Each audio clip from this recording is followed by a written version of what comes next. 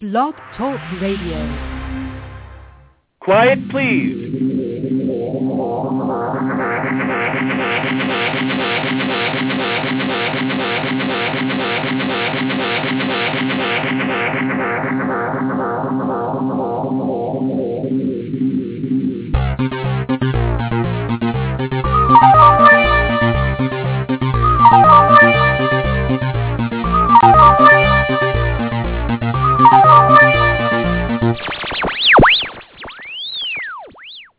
Welcome to Sikes Movie Beat, conversations with filmmakers where we discuss everything film and television. Here on Movie Beat, you'll learn what to do and what not to do when it comes to making movies and TV, and we will talk to everyone behind the scenes and in front of the camera, and I'll provide you with the guests and the information you're going to want to have, whether you're a filmmaker or a fan. And so now let's move behind the scenes here at Movie Beat. My guest today, I'm so glad to have him back, is director-screenwriter Adam Rifkin, and he'll be joining us in just a moment. I'm going to tell you more about him in a second, but first I want to tell you all the chat room is open. If you're listening live, you can join us in the chat room. Please do. And also, since we're recording live, if you're listening live, please go ahead and share it near and far with your friends and industry contacts and connections and colleagues. Use your favorite social media mean, Twitter, Facebook, Instagram, Pinterest, you name it. Just call somebody or look across that crowded coffee shop and say, hey, I'm listening to this on the computer. Come join me. And share the word that Adam Rifkin's on the show, and we're going live right now. Now, if you're listening archived, obviously the chat room's not open, but you can still share the show near and far. And I hope you do, because whenever you share the show live or archived, you help my guest and I reach more people by way of the Internet. It increases our web presence and lets other people who may not have discovered the show benefit by the wonderful information and discussions that we have.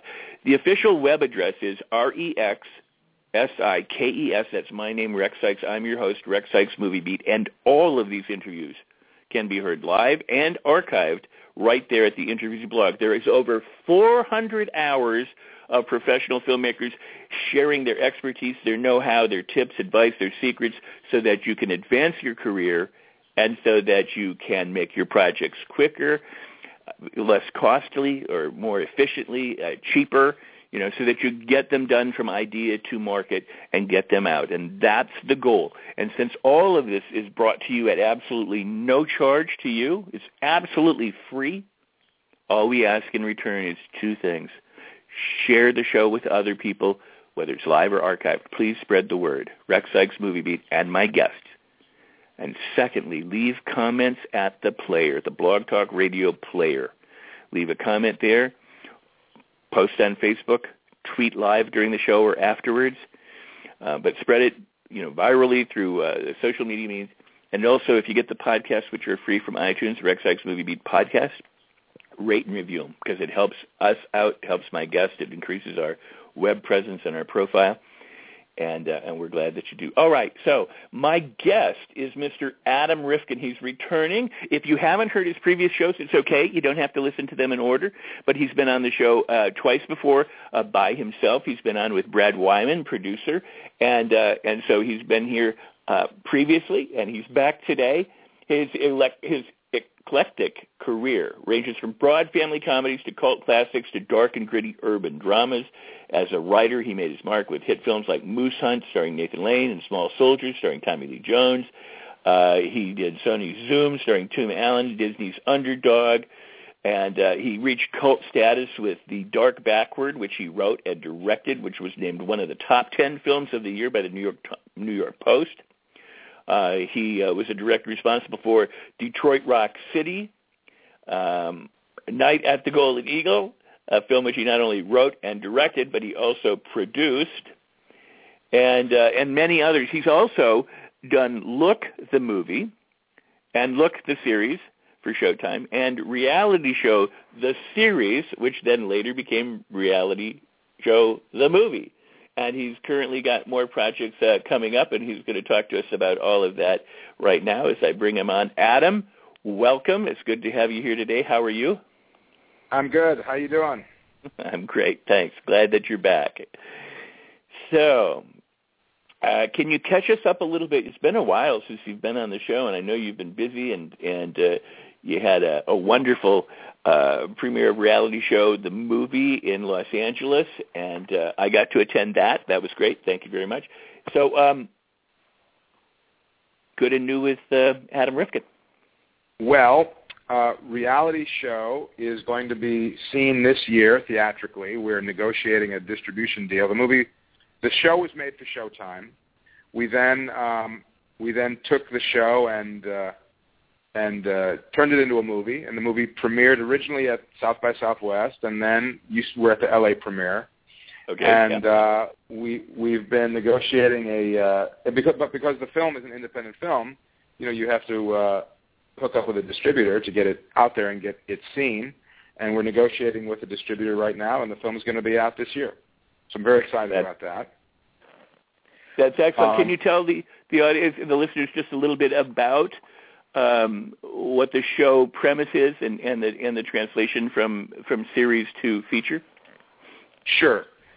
Because the series look was successful on Showtime, Showtime said, would you want to do another self-contained miniseries for us? And I said, of course. And so I had this idea for a movie, but I thought it could also work as a series, so I pitched it to them, and they bought it. And that is what Reality Show turned into. Reality Show is a satirical drama about the world of reality television, and it follows an unscrupulous reality show producer, although that may be considered redundant, who played by Adam Rifkin, played by myself, yeah, who has been a success in the reality show world, but is tired of how phony all reality shows are, because we all know they're staged. Everything is fake in reality shows. And what he wants to do is he wants to bring reality back to reality television. And he feels the only way to truly make a reality show reflect reality is to pick subjects and not let them know they're on television. So he picks a family at random, and he puts them under all-encompassing surveillance. He hides cameras in their home. He follows them around with cameras everywhere they go with surveillance teams. He has cameras in their work. And he feels that the real-life drama that unfolds will be far more fascinating than anything a team of Hollywood writers and producers could cook up.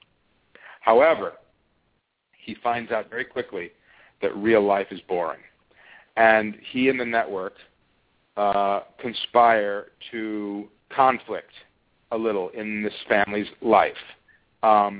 So they start to, behind the scenes, manipulate little situations that might create conflict, because conflict, of course, is the cornerstone of drama, and if the family reacts in a dramatic way, it's a success for the show.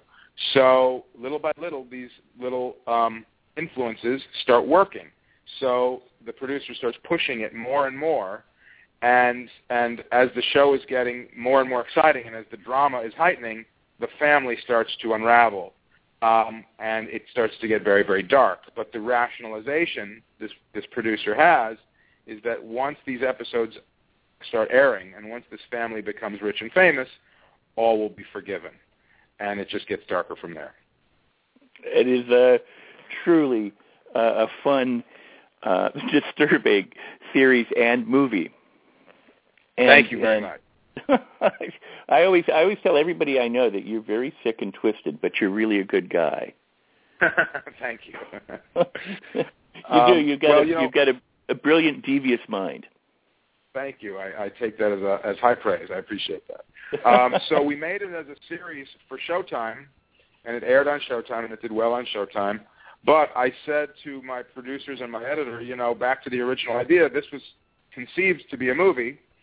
Why don't we take all the footage from all 11 episodes and boil it down into a really concise film? I took a little inspiration from Ingmar Bergman, who did the same thing with his movie Fanny and Alexander, which had been a Swedish miniseries. And some other filmmakers had done that as well. Mulholland Drive had been a pilot that didn't get picked up.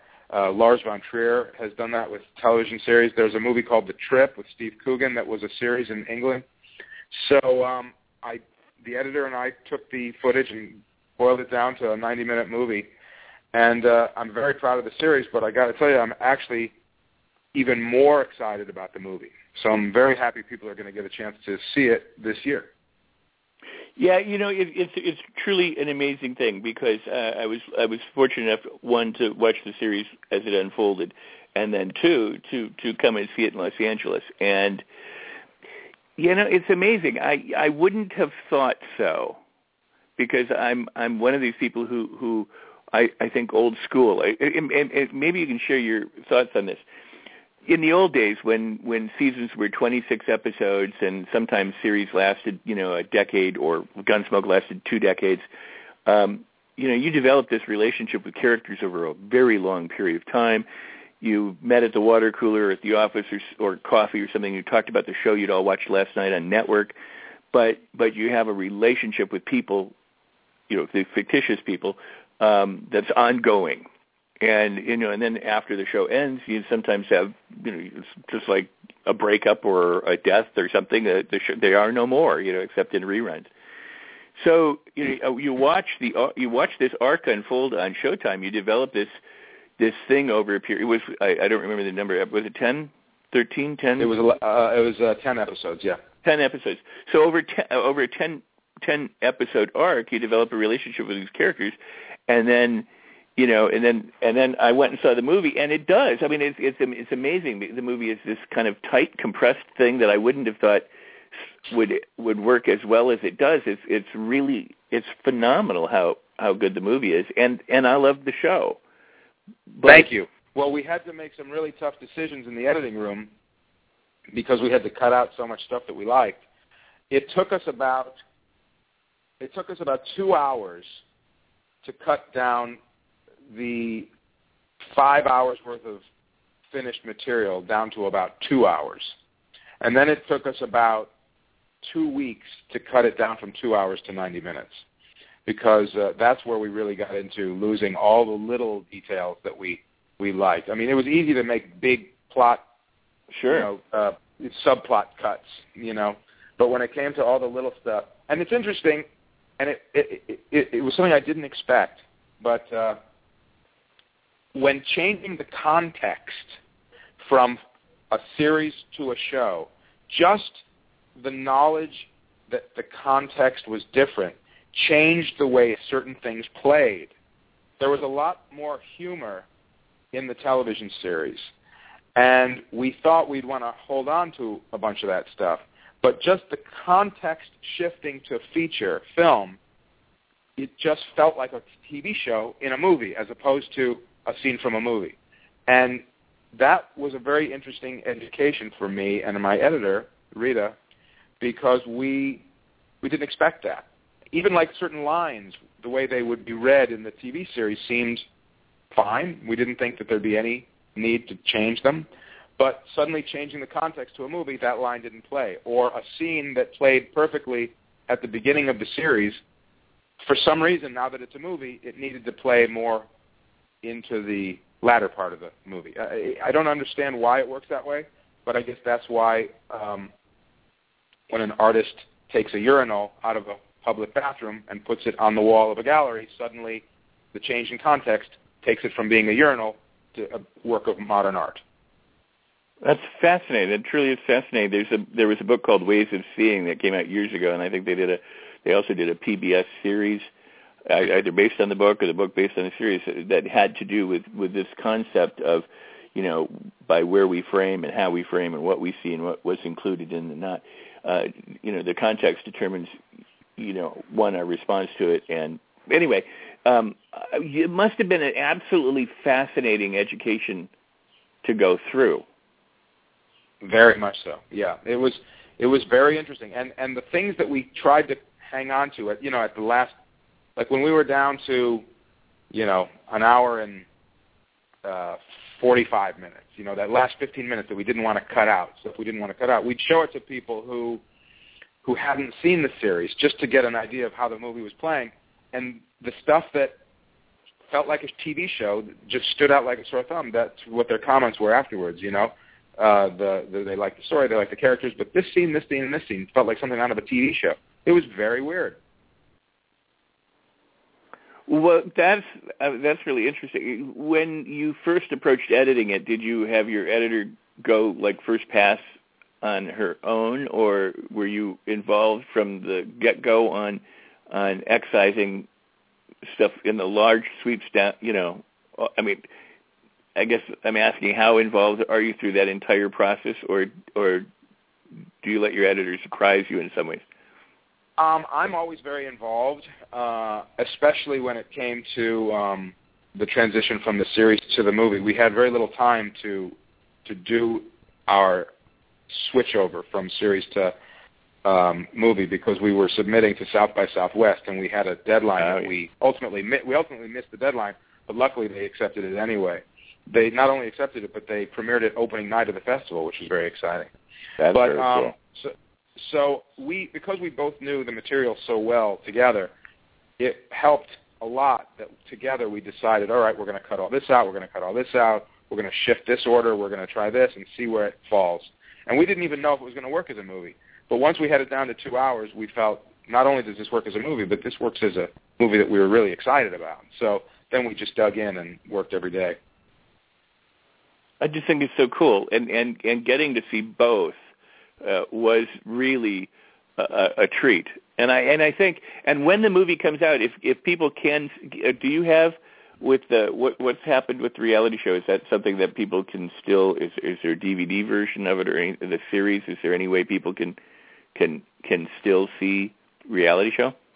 Not yet, but they will soon. So the series longevity is controlled by Sony, and they are going to make their deals the way they make their deals. So I'm not sure what they've got in the hopper in terms of where the show will ultimately land, if it'll be on Netflix or Amazon or iTunes or DVD or all of the above. I'm not sure yet.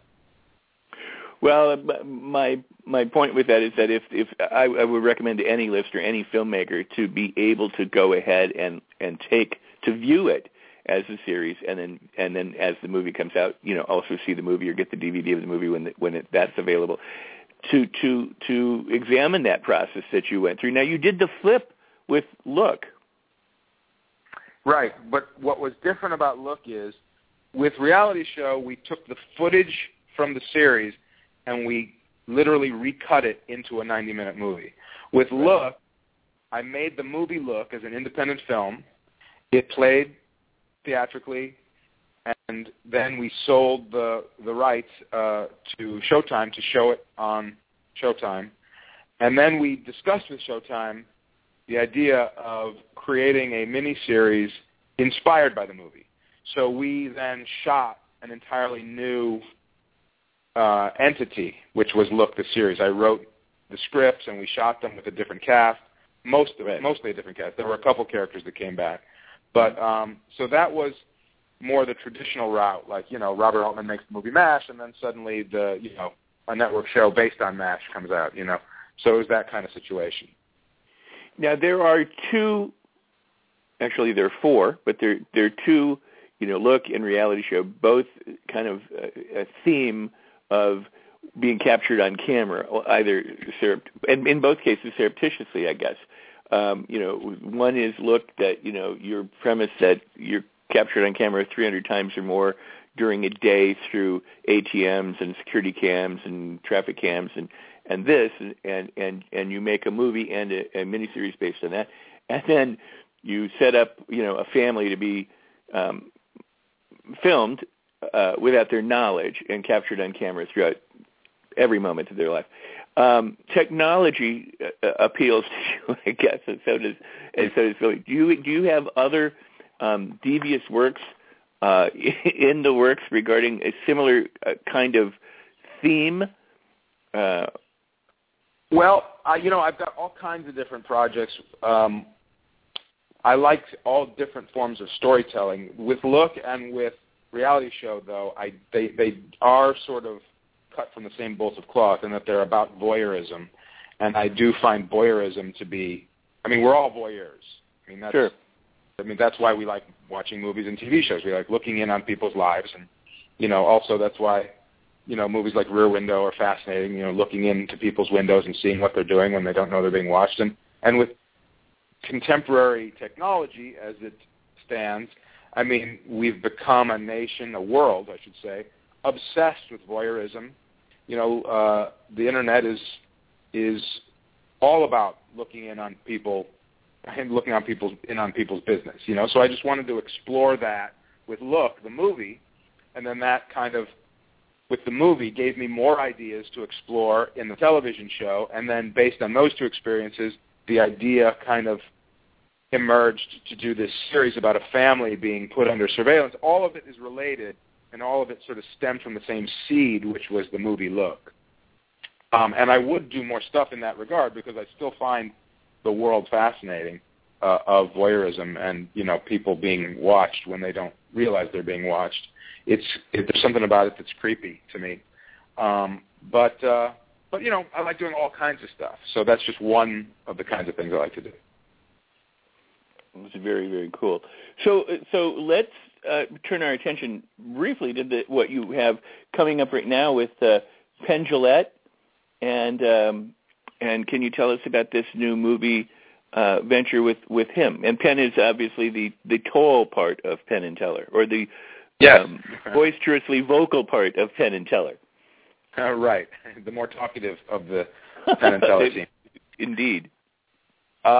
So this also relates to Look, interestingly enough. I get a call out of the blue that Penn Jillette is tweeting about my movie Look, right? So I thought, well, that's very flattering because Penn Jillette is known to be a very smart and talented guy. And so I was very flattered to hear that he was tweeting very complimentary things about my movie Look. I then get home and see that he had sent me a Facebook message saying, hi, my name is Penn Jillette. I'm with Penn and Teller. I just saw your movie Look, and I love it, and I'd love to talk to you about something. Here's my phone number. And I wrote him back. It was late Friday night, and I wrote him back, and I figured, he was, we would talk sometime next week. And I just said, hey, so great to hear from you. I've been a fan for a long time. Here's my info. Let's connect, whenever you're free. My phone rang 2 seconds later. It was him, right?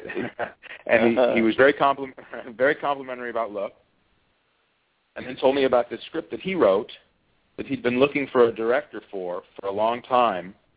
And when he saw Look, he realized it needed to be me.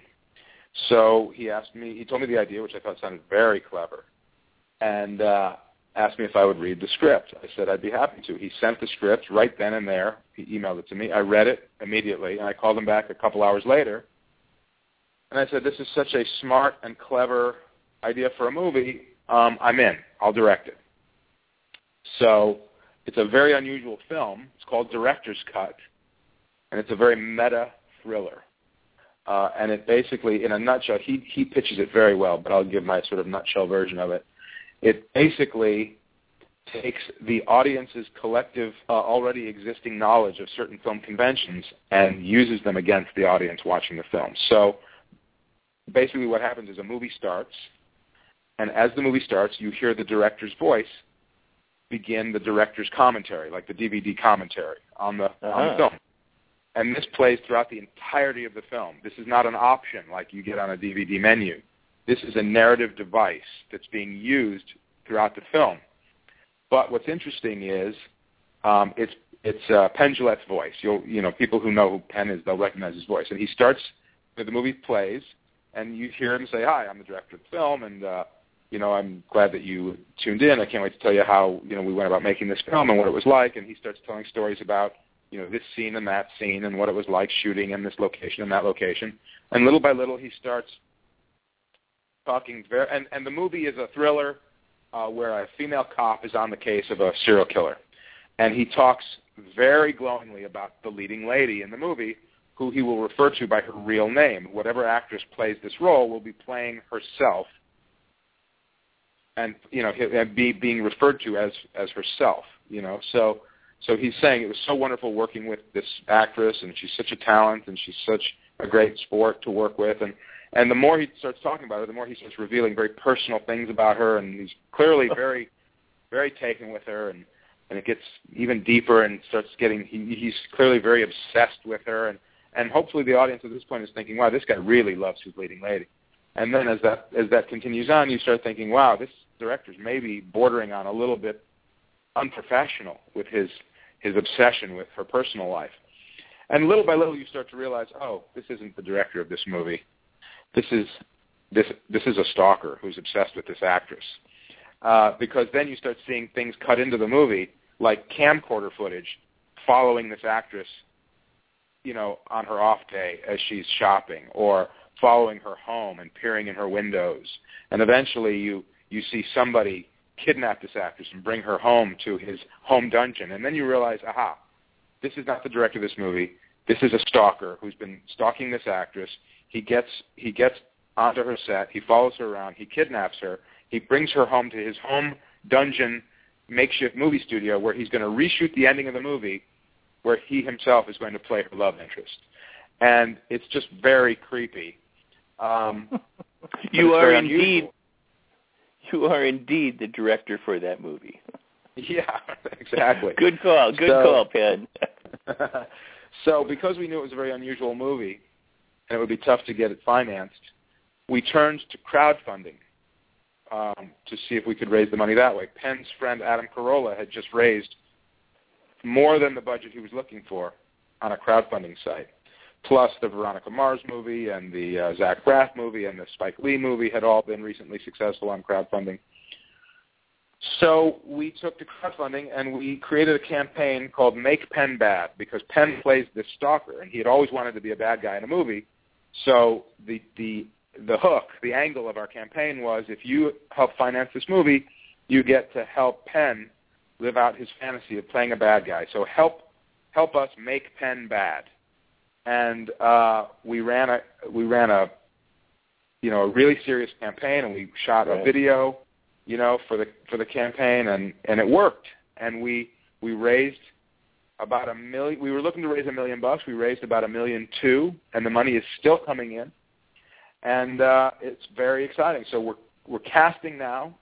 And because we're looking for a name to play the lead female, it takes a while. So we've been down the road very, very close many times with some very great leading ladies.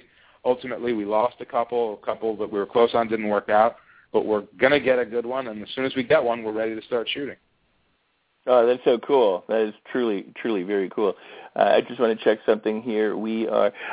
Because one of the things that's what I want to come back to some of the other things that you're doing, because you've got a lot of other stuff.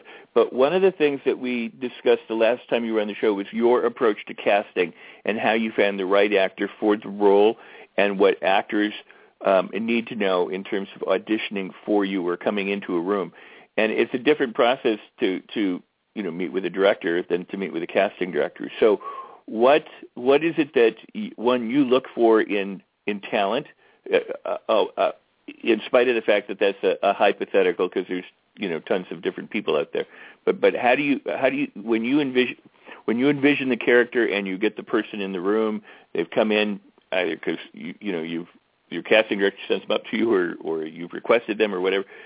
Apart from name talent, because that's a very and I want you. I'm sorry I'm going on with this for so long, but I would like you to address both, because name talent, some of the parameters of that casting is much different than casting your other parts and other roles and your weeklies and day players and things like that. So if you'd address both of those, that would be awesome. Yeah, I'll start with just auditioning people. And then I'll go down to the name talent approach. But when I'm auditioning people, one thing people need to know when they're auditioning is that I can't speak for all directors, but for myself, I'm not looking for somebody to come in and give me the finished film version of a performance. You don't need to have the lines perfectly memorized. You don't need to hit every single word exactly right on. Technical perfection really means very little to me when I'm looking for who I feel is right for a role. It's a very amorphous thing what makes somebody stand out in a crowd, when people are coming in to audition. Casting, in my opinion, and the opinion of many other filmmakers I know, is the most important decision that a director can make. Because just about every other choice a director makes, there are ways to fix it. either in post or on the fly. There are ways you can get around mistakes that you've made, but you can't get around casting the wrong person. You can help make a weak performance a little better in editing sometimes. You can certainly take a good performance and ruin it in editing. But you can't change in editing who you've chosen. Now, ultimately, it's down to personal taste. You know, one director is going to cast one person for a role. Another director is going to see something different in a different actor and cast the other actor in the role. So really, at its core, I'm trusting my instincts. My instincts tell me this person stands out from the crowd. This person has some special something that I can't put my finger on. This person I feel is going to be a star. This person, you know, doesn't even that person doesn't even necessarily have to be a professional actor, but if there's something about that person that I see in there that I know I can get a performance out of them, or I bet they'd look really interesting on film, or they exude something that's really exciting, you know, I'll be drawn to them. You know what I mean? I will tell you this. When I'm not saying that acting classes and acting school can make somebody who has no talent have talent. That just doesn't exist. But if somebody has raw talent and they've learned how to control it a little more by studying, and they have, as a result, a little bit more control of what they do, you can tell when people come into audition. You know, a lot of people come into audition. I'll put it to you this way. A lot of people move to Los Angeles and think, I'm good looking, I'm an actor now. And people have told me in the school play that I have talent, right? And they think that's all that it takes. They think that's all that it takes. But that, if you don't have control over your raw talent, you can just kind of tell, you know, in the audition. And it definitely helps to be able to control what you do. I'm not saying it always is that way. I mean, George C. Scott has never took an acting class and was very proud of that. Jennifer Lawrence, I hear, is very vocal about the fact that she's never taken an acting class. And by the way, those are two great actors, and they will probably be the reason that a lot of people who need to study don't, and otherwise would have been better. You know what I mean? True. But if you're pursuing a career as an actor in Hollywood, it really behooves you to take it very, very seriously. You wouldn't just go into science and say, I took a high school science class, I'm now a scientist. You know, you'd be laughed out of the scientific community. But for some reason, Hollywood, it doesn't work that way. People think they can just waltz in and say, I'm an actor, and that means they're an actor. I really recommend people take it seriously, because when you're auditioning, you can see the difference. That said, I've cast people in big roles who aren't even actors, and sometimes they have a quality that you just would never find anywhere else, and you just work with it. Kids are great actors because they're totally unself-conscious. The ones that aren't ruined by pushy stage parents who make them self-conscious. You know what I mean? Right. Sure. One of the things that I see that acting class can help with a lot is not being self-conscious, because acting feels stupid. You know, to say things, to pretend you're being a doctor as a grown adult feels stupid. It doesn't feel stupid when you're a kid. You do it all day long. You pretend to be, you know, different things. But as a grown-up, you pretend to do things that feel stupid. You have to get over feeling stupid, being self-conscious about it. Anyway, I know I'm going on in different directions about it. But please do. All these things apply.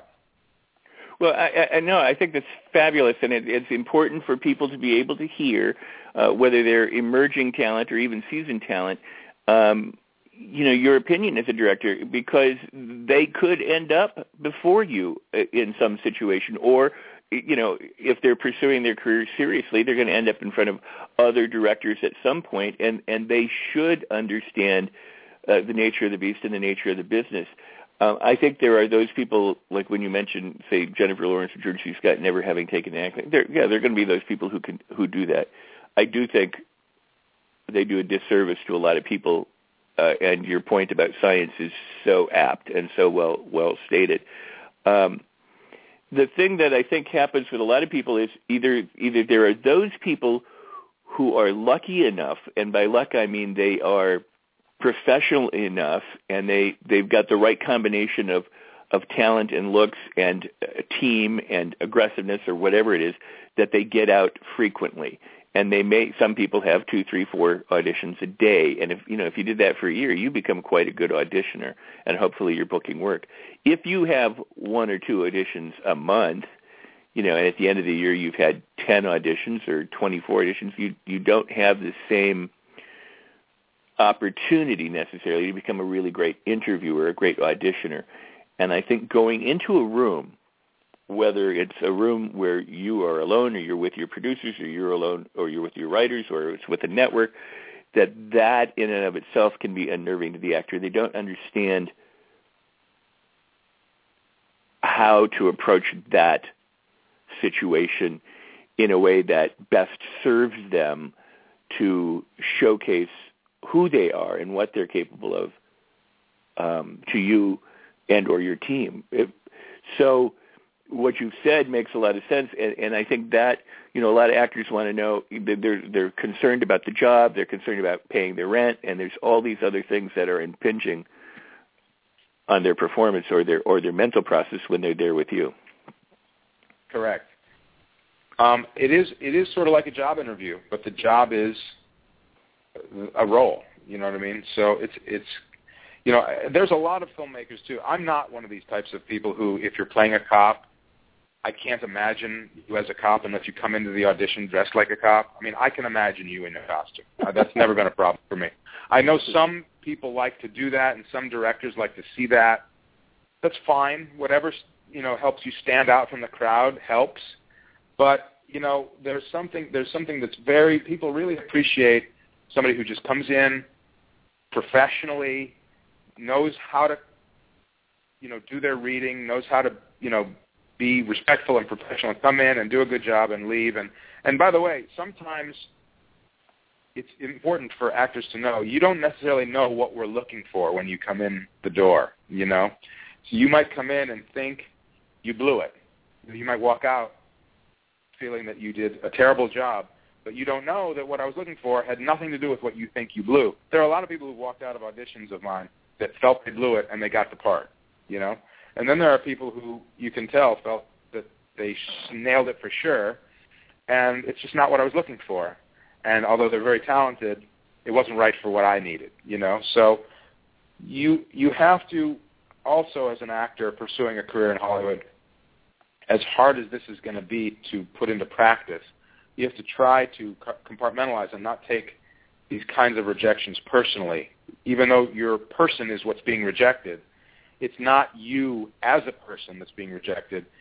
There's a look that maybe the filmmaker's looking for. There's a style, a vibe that is of no fault of your own, just not what you exude. Doesn't mean you're not talented, So. Well, and for those people who do this, they do it well. I mean, successfully. They're professional interviewers or auditioners, and they're booking work. They already understand it. It's more at this particular moment. I think the people who are trying to get into the business, who are coming to Hollywood, who don't necessarily get that there are lots of other considerations for why someone doesn't book the particular audition. But having said that, if somebody comes into the room and they're not right, what are the chances you might remember them for something else if they do a good job?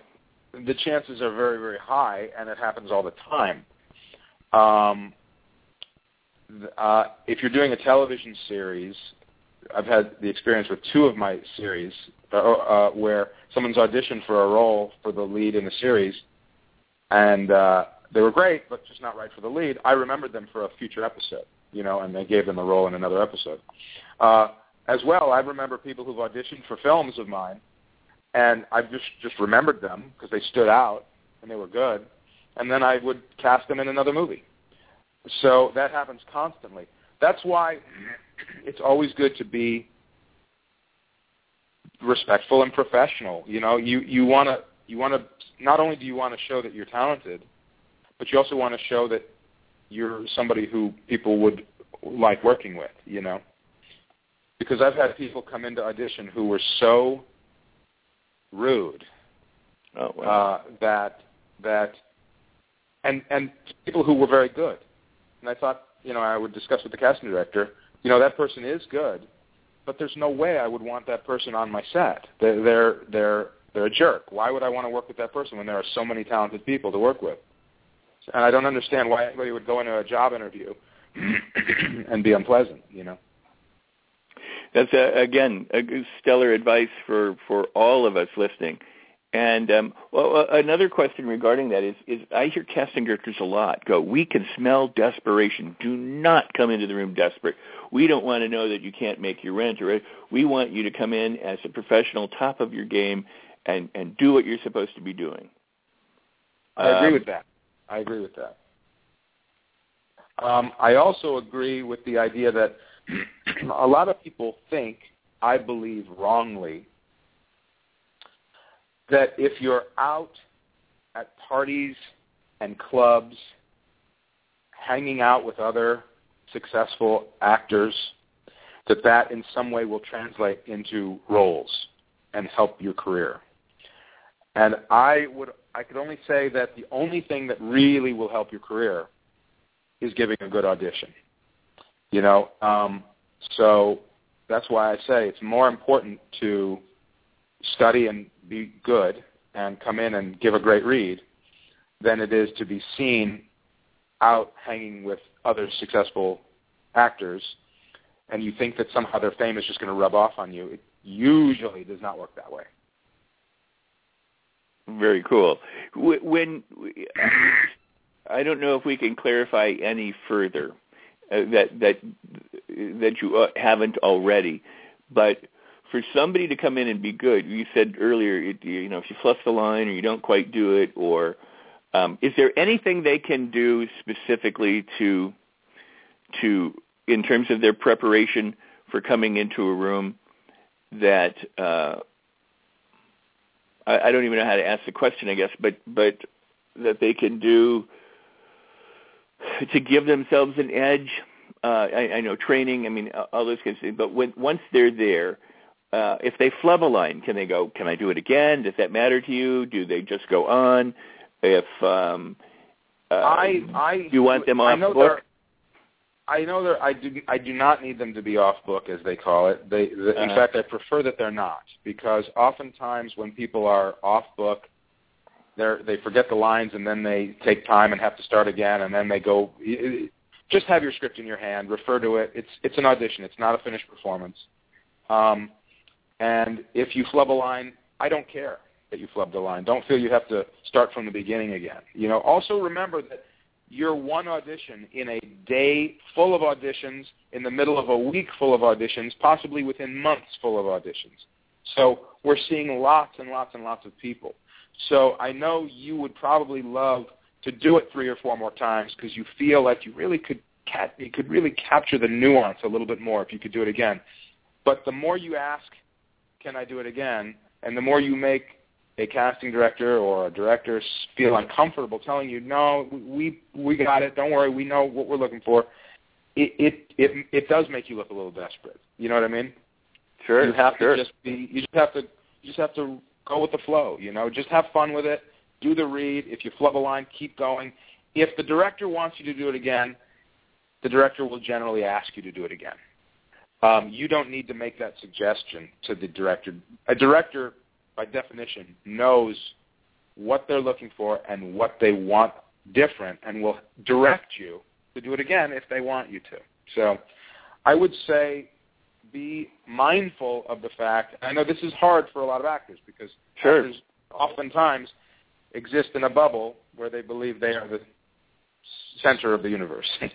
So isn't that the truth?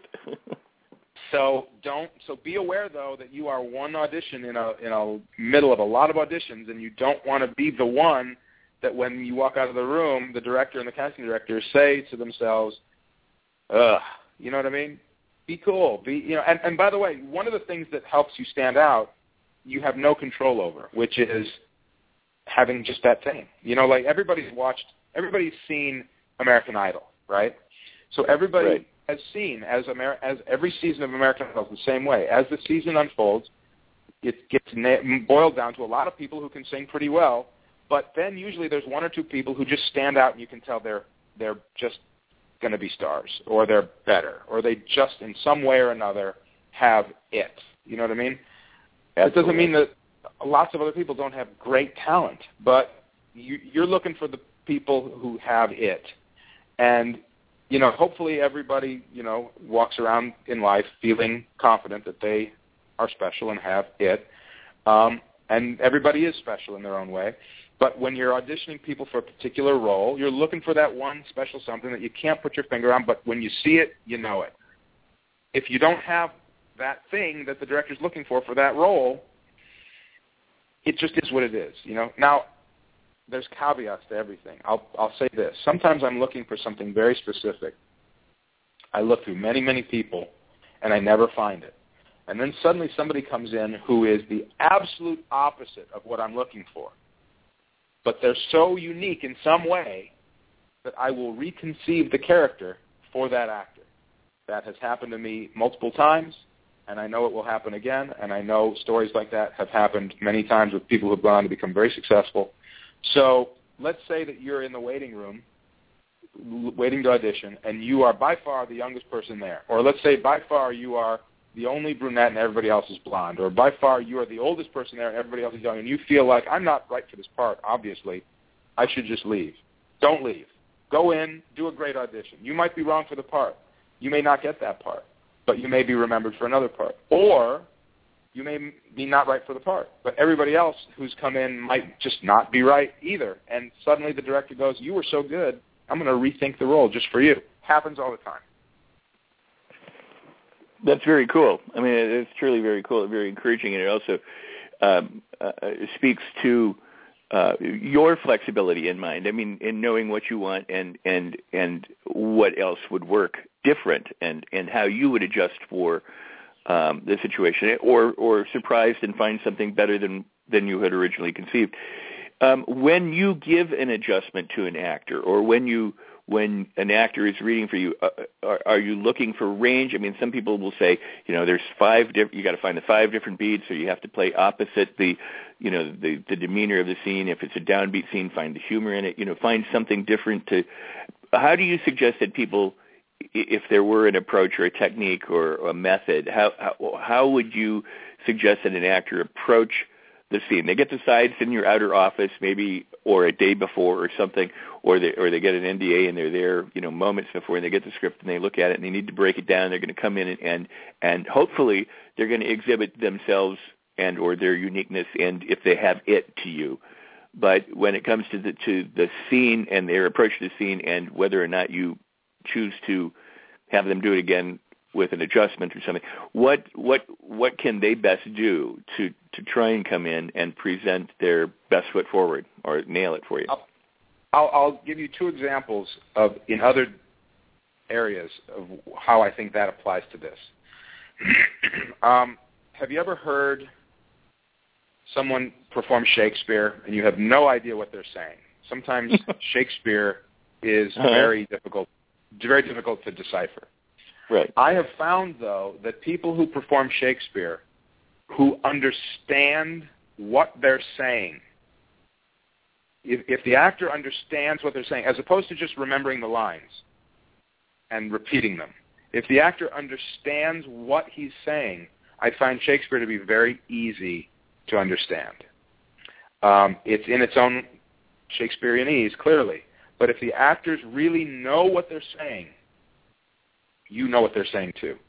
Now, the same token goes for a singer. If a singer is just singing a song, they're repeating the words, they're following the melody, and they happen to have a lovely voice. But if they don't feel what the song is about, the song is not very memorable. I mean, I've had situations before where I've heard a song, my whole life I've heard a song and enjoyed the song, but then suddenly I hear somebody else sing the song, and suddenly it's like I've heard the song for the first time, because that person has suddenly understood the song in a way that I'd never even thought of it before, and now the song makes me cry. You know what I mean? So, or I get it in some other way, like the song "The Gambler," okay, by the Kenny Rogers sings, right? Kenny Rogers. Classic song. Classic song, right? Classic song. But I've heard that song a million times, right?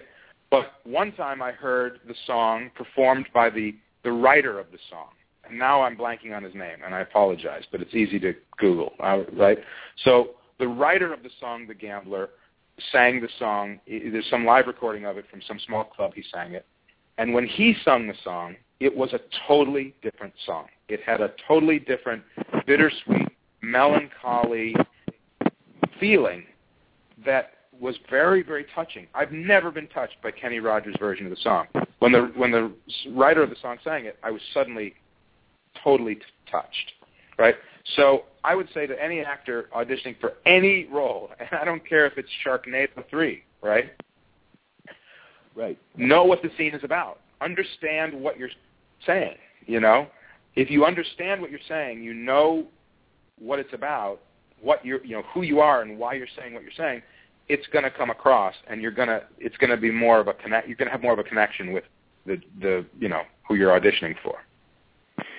One of my other guests, a well-known writer producer, said that he was auditioning some name talent for one of the shows that he was doing, and he said, and the first guy came in and totally sucked.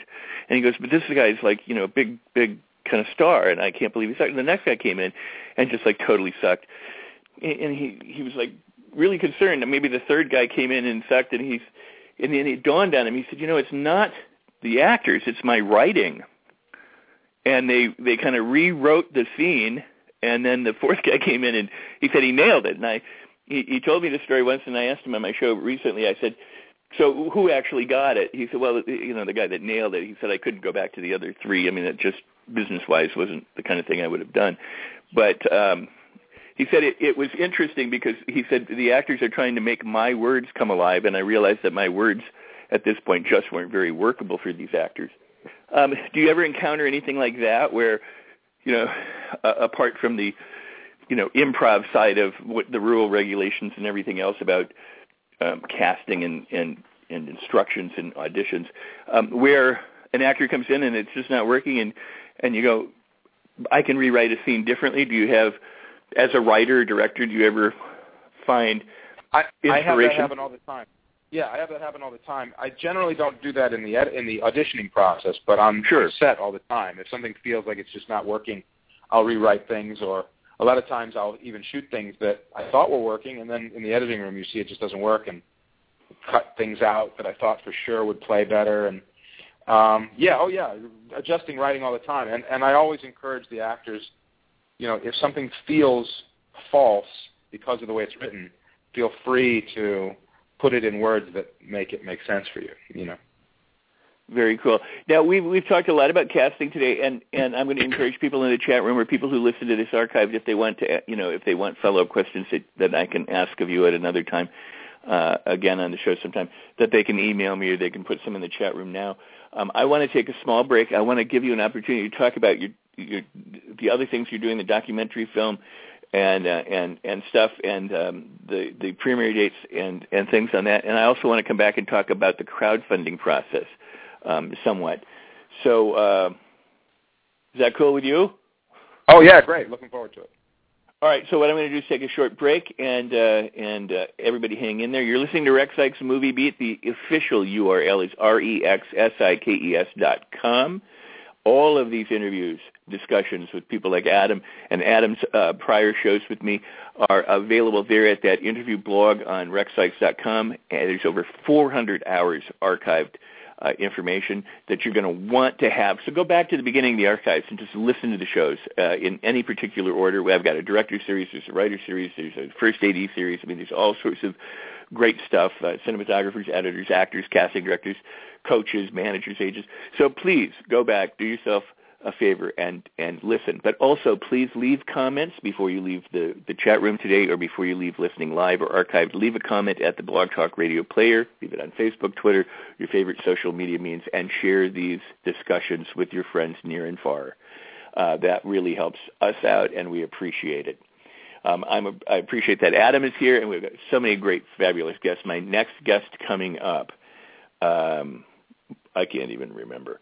I need to look at my calendar. I'll tell you, it's David Winning. I'm sorry, David Winning is coming up next Thursday, the 15th. David is a television director primarily and movies as well. But he's been with us before. He's going to be coming back, and I'm looking forward to him. Most of the shows are done now Thursdays. I have had to add some during the week, and we'll continue to do that. Sometimes the date changes because of my schedule, but same time, same place typically. Look for us on Rex Sikes Movie Beat Friends and on Facebook and on Twitter for the upcoming schedule as well as the website. So go check that out. All right. Again, I'm with Mr. Adam Rifkin, and Adam, we're back. Do you have any places that you want to send people to? I mean, you're on Facebook, you're on Twitter. It's Adam Rifkin on Twitter, or at Twitter, sorry. Yes, Twitter, at Adam Rifkin. Please feel free to contact me there. Also, I encourage everybody, to check out MakePenBad.com. MakePenBad, that's Penn Jillette, Penn, MakePenBad.com. If people want to get involved with Director's Cut, you can still contribute and be a part of our film. So go to MakePenBad.com as well. And, I'm on Facebook, easy to find on Facebook. So Absolutely. Anybody who wants to reach out to me there, feel free as well. That's so cool. And at Make Penn Bad Director's Cut, you also have links there to Facebook, Twitter, and YouTube, so they can check those out. And how do they continue to contribute? On MakePenBad.com, it gives you an area where you can contribute for prizes and rewards. From any small amount of money to any large amount of money. All the things you get for your money are exciting, fantastic, cool stuff. I mean, you get to, a free magic lesson from Penn and Teller after seeing their show in Las Vegas is one of the rewards, which is, turning out to be which has been a very popular one. Penn will give you a private juggling lesson. There's a Penn Jillette hot tub party at his house with his wife and his friends. That's a wild one. Or the simple things like, T-shirts, hats, DVDs of the movie, the script, things like that, all kinds of fun stuff. That's really cool. That's very cool. Can you talk now to the funding process? There's been a lot of stuff about crowdfunding, and there's been both pro and con about, any crowdfunding campaign is in and of itself probably as much, if not more, work sometimes than making the movie is, because you really have to work the campaigns.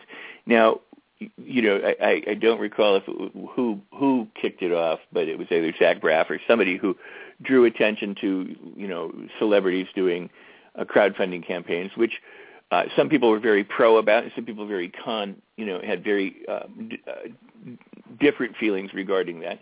What has the experience of crowdfunding been like for you guys on the internet in terms of is there anything it's in some ways it's not any less work than going the SEC route and raising money, traditionally. It can be lots of work. Anything that you've learned or can discuss in terms about making and working and making campaigns work? Yeah, well, I will tell you this. One thing that surprised me when we went into it was how much work it actually is to do it right. Mounting a crowdfunding campaign is no different than running any campaign, running for mayor. It really is something you have to work all day, every day, throughout the entirety of the campaign. You can't just make a video, tweet it a couple times, and expect that the money's going to roll in. And some big stars have failed at their own crowdfunding campaigns because they just didn't work it. Right. That's one thing that Penn Jillette did brilliantly, is Penn Jillette worked it all day, every day. He was on it. We all had to be. And I'm talking about not only tweeting and Facebooking everything, but he did podcasts, he did blogs, he did interviews, he did television appearances. We got celebrities to endorse us. You'd think though, that oh, you get Ben Stiller to do an endorsement video for your crowdfunding campaign. Well, that's your whole budget right there. You'll get it in 2 seconds. Not the case. Each one got us a little bump, but we still every day had to work it to be able to get to our goal and ultimately get beyond our goal. And what I would say to anybody going into a crowdfunding campaign is be prepared to make it your full-time job if you want it to be successful. And by the way, I also have to say about I do want to you asked what I thought about people who are critical of crowdfunding. I think crowdfunding is great. I think that, in the fact that you can go directly to fans and ask them if they want to see this movie, and if they do, here's how they basically, what's happening is basically you're going to fans and you're saying, do you want to see this movie? If you do, here's your way to buy your tickets and any merch you might have otherwise wanted to buy. Here's your way of buying it now. And if you want to buy that stuff now, that enables us then to make the movie for you. Any movie that's made is then taken to an audience and is then ultimately, every movie that's ever been made is financed by crowdfunding only after the fact, because people buy the tickets after the movie has been made. People buy the toys and the merch and, after the movie's been made. Well, what crowdfunding gives people the freedom to do is choose the movie they want to see get made. Yeah, this sounds like a good idea for a movie. I'm a fan of Penn Jillette. I liked the movie Look that Adam Rifkin made. I do want to see this movie, and so I want to see it so much I'm willing to buy the DVD now on the bet that it's going to be good. Or I'm going to spend even more money because I want to be the executive producer of that movie. I'm so excited about that movie. I think it's a very exciting way to be able to go directly to fans and give them the option of seeing the movie they want get made. I think what you just said is so brilliant, and I'm not blowing smoke at you, Adam. I really do. You uttered a few words that I had never, ever actually had that thought crystallized in my mind, but all movies are crowdfunded in arrears. I mean, that... while they may have been made, the ticket goes back to, making the thing successful. So right there, I mean, my brain went, wow, it's so true. I mean, we think of crowdfunding as new, but it is a new opportunity because now it's egalitarian. More people can do it, whether they're celebrity or non-celebrity. They have the opportunity to go out and engage people, as you said, and say, do you want to see this made? But it's interesting because, people vote after the fact. When the big movie comes out and it doesn't make its money and they've spent, $100 million and they only make 10, maybe that should have been, you know what I mean? I mean, maybe had it been done, done the other way around, it would have made more sense. People said, no, we're really not interested in this, because they're saying, no, we're not interested in this after. I mean, you've given me plenty of food for thought, but it certainly is, I think, an important point when it comes to people who are opposed to crowdfunding. That all movies essentially are crowdfunded. It's at some level, they're at least all crowdfunded, and I think that is, wow. I mean, I got to think more on that, but that's awesome. Thank you. Thank you. True. Let's talk a little bit about Giuseppe Makes a Movie, and make sure that we talk about that and tell us what that is. Absolutely. I made my first documentary. It's called Giuseppe Makes a Movie, and it follows a very passionate independent filmmaker named Giuseppe Andrews, who lives in a trailer park in Ventura and makes no-budget movies starring all his homeless friends and the winos and oddballs that live in and around his trailer park. And he's made probably well over 50 films at this point, but at the time we were making the documentary, he was making his 30th film.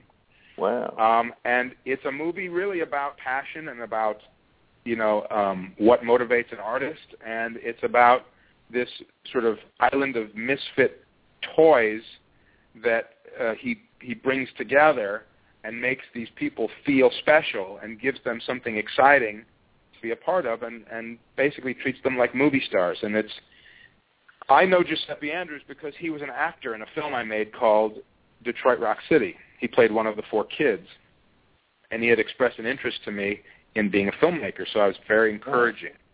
And little did I know that the films he would ultimately end up making would be the craziest, most insane movies I'd ever seen in my entire life. And take into account, I seek out crazy films and have my whole life. So these are the craziest films you'll ever see. He makes them for nothing, but he is just passionate about getting them made. And I had always been a fan of his crazy movies, and he'd always shown them all to me. And his process and the people he works with are so colorful that I chose to document the process. And I followed him while he made one of his classics, which is a film called Garbanzo Gas. So anyway, I shot the documentary a while ago, a number of years ago actually, but little by little, just with the help of my producer, Mike Plant, and our editor, we just little by little put it together as a side project while we all were working on other things. And it just all kind of gelled together finally this year. And suddenly it got accepted into a whole bunch of film festivals. It premiered at Hot Docs in Toronto, which is a great documentary film festival. It's playing Rooftop Film Festival in New York. It's having its LA premiere at the LA Film Festival in June, and it's getting great reviews. And it's a very exciting experience having made a documentary. You think you want to do another one? I'd love to. I just need to find a subject that I feel equally as excited about. Yeah, that makes a whole lot of sense. I think it's interesting because documentaries, there are those people who follow something for a year, 5 years, 10 years, the nature of it, or there's a way of going in and documenting kind of what's happening now. And but in some ways it almost seems like more work than a feature film because you never know when you may have to shoot a documentary. Well, this one was different than that because it was a self-contained experience. He was shooting this film over the course of one weekend, and I just went up there. Yeah, so I just went up there and I just documented the weekend, everything that unfolded over the course of the weekend. And so it was a pretty self-contained experience time-wise, but it took years to finally put together. Well, that's really cool, though. That's really cool. So, just out of curiosity, when he's completed his film, what does he do with it? Well, that's part of one of the things in the documentary. He has actually a website where all his films are available. It's called GiuseppeAndrews.net, and I recommend that people check out his films, his music, his art, his poetry, his books. He's just a very creative guy. He talks about in the documentary, there are films he made that he would get angry at because it didn't turn out right, and then he would just destroy it, and it wouldn't exist anymore. And it was really, unfortunately, some of the good ones are gone, but there's so many of them that are still there. It's definitely there's a lot to watch. Wow, that's very, very cool. So we want to keep in mind which things. Let's go back and recap the different things that people can pay attention to. Reality is going to be coming out. Reality show. Yeah. We're negotiating a theatrical distribution deal on Reality Show right now, so look for that later this year. Giuseppe Make the Movie, the documentary, is going to be making the festival rounds and then hopefully going to get seen theatrically as well later this year. Please check out makepenbad.com and be a part of Director's Cut. That would be great. And those are the things. And then there's Peeps. And then there's what? Peeps. Which we haven't talked about. No, we haven't. Let's please do. Just as a little footnote, a lot of people who know me know that in addition to making independent films, I also have been given the opportunity to be a part of writing a lot of big Hollywood family films, like Mouse Hunt and Small Soldiers and Underdog and stuff. And me and a couple producers I work with obtained the rights to Peeps, to do the Peeps movie. And it was just recently announced and got an enormous amount of attention. The announcement really went viral and was picked up by just about every major news outlet, including it was on the front page of the New York Times, New York Times, this past Sunday, and Rolling Stone and New York Times, and the LA Times, and just the list of outlets that picked it up, on and on. And the concept is, people are aware that Peeps candies are something that every Easter basket has in them, but what a lot of people may not know is that Peeps diorama contests are a worldwide phenomenon. If you go into Google Images and just type in Peeps diorama, you will see thousands and thousands of very elaborate dioramas created out of Peeps bunnies and Peeps chicks, and they're all very clever and very funny. They recreate historical moments like the Washington crossing the Delaware, or the winner of this year's Washington Post Peeps diorama contest was a recreation of the Martin Luther King "I Have a Dream" speech with Peeps, right? But people recreate scenes from famous movies like Scarface or The Wizard of Oz. People recreate scenes from classic books. People create, just pop culture moments in time, like the Wall Street protesting.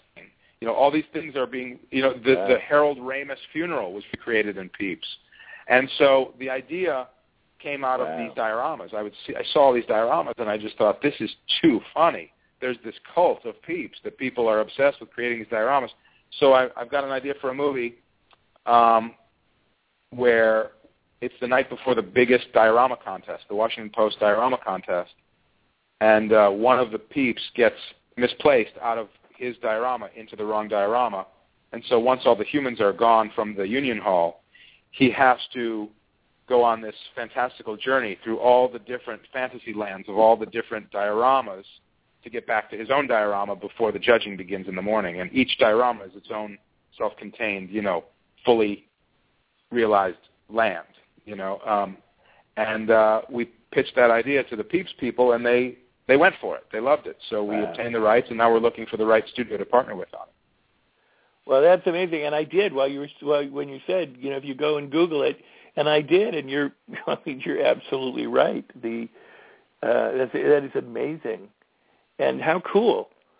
At the same time, that is really cool. So this would be an animated feature?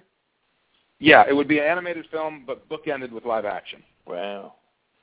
That is impressive. I was just off the, going back. There was Gulliver's Travels in Greece. All sorts of different kinds of. It looked like, I don't know. There are just so many. Oh, what a enough idea! How cool. So that should be a fun one. It should be. Yeah, no, absolutely.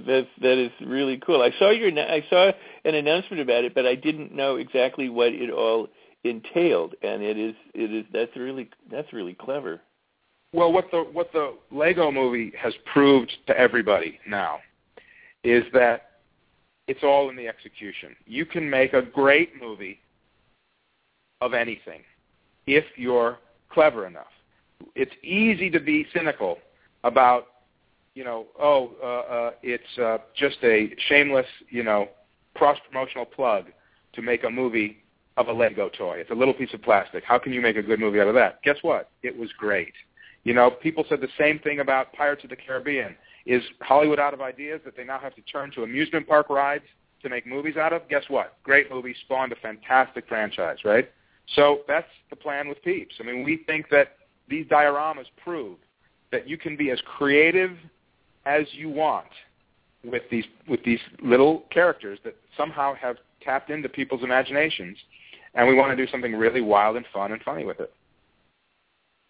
Well, that's exciting, and it's good news because it demonstrates that what you said, if it's all in the execution, that there are so many as of yet great untapped ideas of things that are in existence as opposed to original ideas or something like that, but of things that with the right approach and with the right team and with the right execution, the idea that you could pitch something to Peeps and they went, cool, should be good news for filmmakers and writers out there. I hope so. And listen, we happen to live and work in a climate right now in Hollywood where Hollywood studios, at the moment, like pre-existing brand names to hang franchises on. I'm not saying that it's always the best idea. I mean, there are, they sell a lot of boxes of Cheerios. I can't necessarily figure out how that would be a good movie. Maybe somebody could. But movies cost so much money now. I mean, an average movie is $100 million plus, right? And that's not including the, double or more to advertise that. So, So the studio marketing people naturally want some sort of, in some way, assurance that the audience is going to recognize this property, and that name recognition, that brand recognition helps in some way, hopefully, gear, movie goers toward that project. So, but, everybody knows Lego, so, everybody's aware of it, and because it was good, everybody went to see it and loved it. So there should be no limits. You can be creative with anything, and if it's a pre-existing title that helps you get it attention and get it sold and get it out there and ultimately get the attention of the ticket goers, I have no problem with that. Just be really creative with the idea within, just within those parameters, just make the best movie you can. That's so cool. When I was a younger person in Hollywood, a friend of mine came to me with an idea for a Batman Robin thing, and we took it to some producers for TV and for movies, and they were all real cool. And then it was at DC Comics or I don't remember which it is now. Said nope, absolutely not. But they wouldn't let us even pursue it at the time. But so it's amazing to see how things have changed throughout the years with these franchises, and I just find what you say very hopeful. And like you said, it may be tough to come up with the concept for Cheerios, but who knows? Maybe some enterprising person out there just had that idea. Wow, I got one. Absolutely. And listen, I root for every movie to be good, because I love movies, and good movies help other good movies get made. So, if somebody did come up with a brilliant idea for a Cheerios movie, I'd be the first one to say, that's great. I mean, I remember when Toy Story was coming out, there were people that were railing on the whole concept, that it's just Disney trying to capitalize on selling more toys, and it's just an exploitive exercise and shameless, commercialism, cross-promotionalism, whatever. And guess what? It was a great movie. And so were all the other Toy Story movies, great movies. So it just proves it's all in the execution. No, that's excellent. Adam, we've got about 4 or 5 minutes left, and I do want to give you the final word to talk about anything that you would like to talk about or advice to filmmakers or anything. I mean, you've given so much already today, and I have appreciated everything, but I do want to let you discuss whatever you want to discuss. And remember that Adam is on Facebook at Adam Rifkin and on Twitter at Adam Rifkin.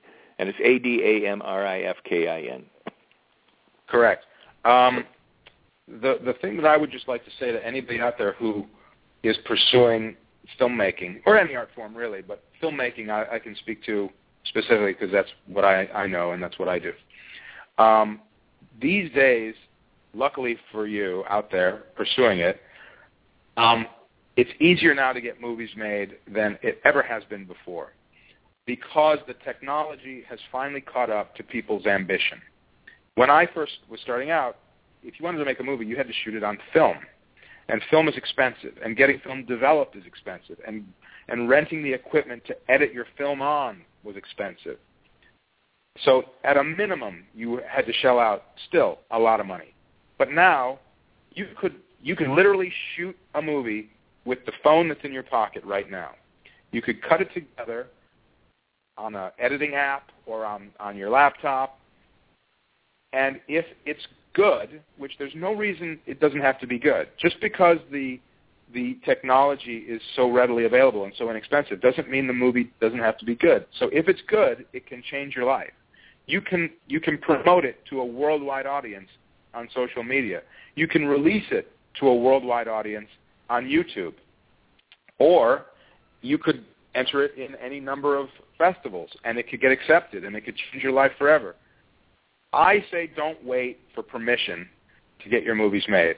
I say just start making movies now, whether they're shorts that you put on YouTube or whether you're going to make your epic feature that you're going to shoot on your cell phone, or whether you sold your car and you can shoot a movie that looks spectacularly good for very little money now with some of the cameras that are available. I mean, it doesn't have to be your cell phone. I mean, you can get cameras now, prosumer cameras now, that can shoot beautiful footage. It can look. I have a buddy who made a movie last year for $500, and it looks better than movies that cost $10 million because he's talented. Talent is the cheapest production value you have. If you have talent, you can make something good out of anything, and I just really encourage you to just do it. Now, at the same time, I also say this. If you're pursuing a career in film or any art form, you have to be resilient and not take rejection personally. That is something that I think is very important because there's a lot of competition out there, and you're going to get rejected, and you just have to not care. You have to literally let it be water off a duck's back.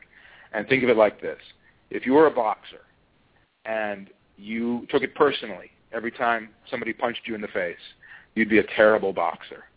So your job when you're pursuing your art form is to get punched in the face. And you're just going to get punched in the face a lot. Don't take it personally, because every once in a while you're going to get a good right hook in, and you're going to get a chance to do something cool. So make your movie, don't wait for permission, and don't take rejection personally.